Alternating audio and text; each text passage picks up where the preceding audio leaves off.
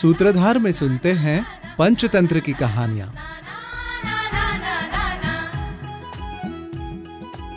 शत्रुर्विक्रमं ज्ञात्वा वैरमारभते ह्यः सपराभवमाप्नोति समुद्रष्टिटिभाद्यथा। अर्थात जो शत्रु के पराक्रम को जाने बगैर युद्ध शुरू कर देता है वो टिटिहरी द्वारा समुद्र की तरह पराजित हो जाता है। सूत्रधार में सुनते हैं टिटिहरी और अहंकारी समुद्र की कथा। Titihari and the Arrogant Sea. Near the shore of the sea lived a couple. The couple were Titihari birds, and the female Titihari was ready to lay eggs.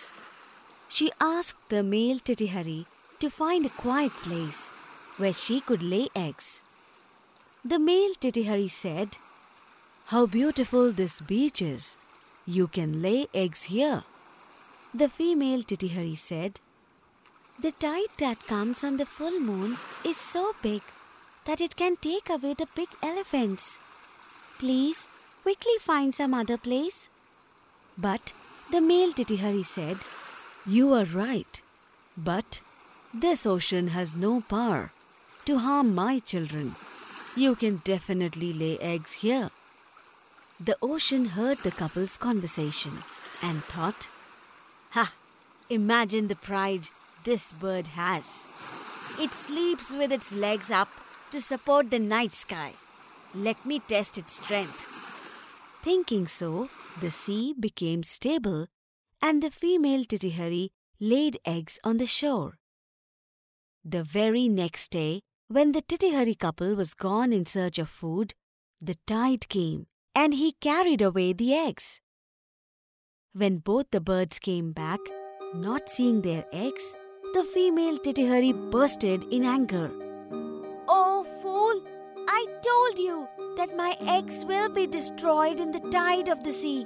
That's why I asked you to search for a place somewhere far away to lay eggs. But you did not listen to me because of your stupidity and arrogance." To this, the male Titihari said, "My dear, don't you worry. I will dry this sea and bring our eggs back from it."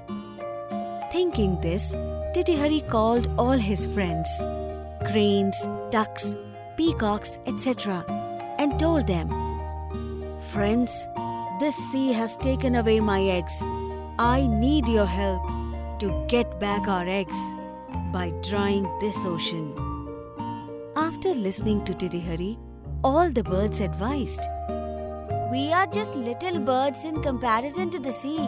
So what is the use of making such a futile effort? Our god is Garudadev. We should all go to him and speak our mind. He will definitely help us." So all the birds went to Garudadev and said, "Master, misfortune has fallen on us. The sea, for no reason, took away the eggs of Titihari. How can the ocean do such a thing with a mighty master like you by our side?" Hearing this, Garudadev said, "You are right. I will go and dry that ocean right now." Just as Dev was leaving, that very moment the messenger of Bhagwan Vishnu came and said to Garudadev, "Oh Garuda, God has sent me to you. He has to go to Amravati for work. You need to go soon." To this, Garudadev said, "Messenger, I am forever his devotee.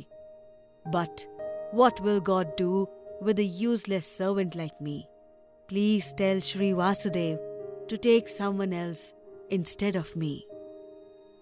The baffled messenger said, "Hey Garud, what has happened to you?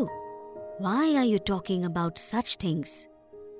To this, Garudadev replied, "If the ocean is not punished, I will not serve the Lord." The messenger went and told the whole thing to Sri Hari. "Garud is right.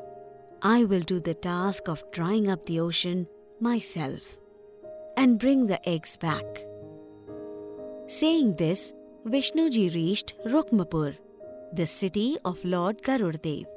Seeing the Srihari, Garud bowed with respect and said, "The ocean, which has your shelter, has insulted me by taking the eggs of my servant. Because of the respect I have for you, I have not done anything till now. Otherwise, I would have dragged the ocean to some place else."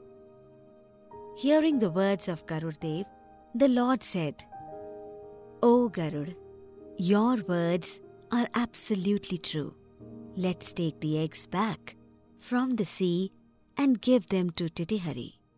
And then we both will go to Amravati together." Saying this, the Murari aimed the fire arrows on his divine bow and said, "O evil-spirited, return the eggs of this Titihari at this very moment. Otherwise, I will dry up the water at this very moment." Then the scared sea returned the eggs of Titihari. So, that is why it is said, my dear friends, that the war should not be waged without knowing the strength of the enemy.